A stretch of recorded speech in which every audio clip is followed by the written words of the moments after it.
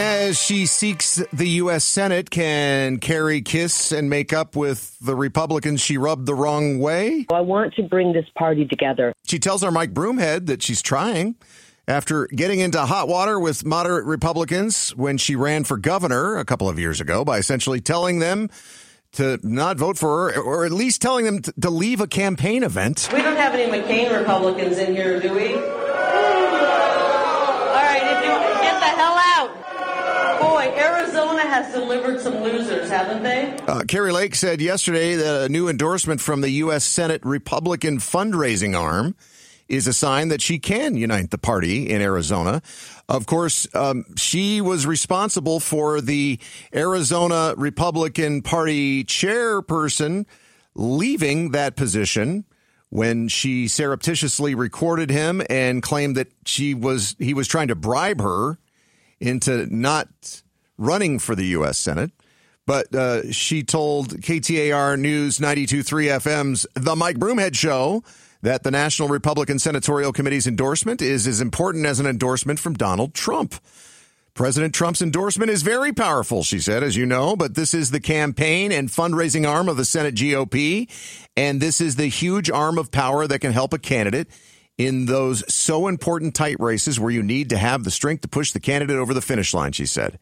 And here's what she went on to tell Mike about what she's doing behind the scenes to try and make sure the Republican Party is united and behind her.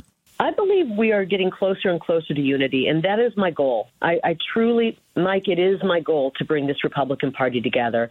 When we come together as Republicans, we agree on 95% of everything, and we have a tendency to focus on that 5% we disagree with and never get anything done, and we just are at each other's throats. And so I want to bring this party together. I truly do. And this is one of the reasons the NRSC endorsed me. They recognize me as somebody who's trying to unite the party.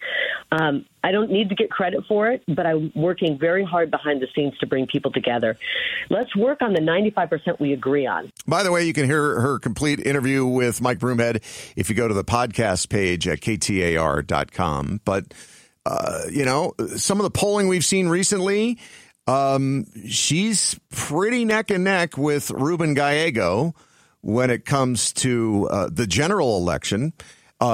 I think there's not really much of a doubt in many people's minds, at least those who watch politics closely, that she's going to win the nomination from the Republican Party, but then she has to face Democratic Congressman Ruben Gallego for this U.S. Senate seat. And the last couple polls I saw here, so this is JL Partners, they have Lake up by 1 point, 40 to 39%.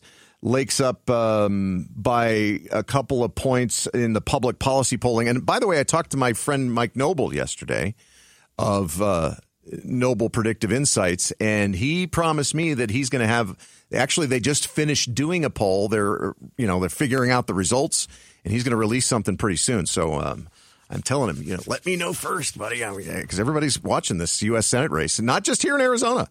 This is something that people are watching across the country because it could decide whether or not the U.S. Senate stays in the hands of the Democrats with the majority or goes over to the Republican side.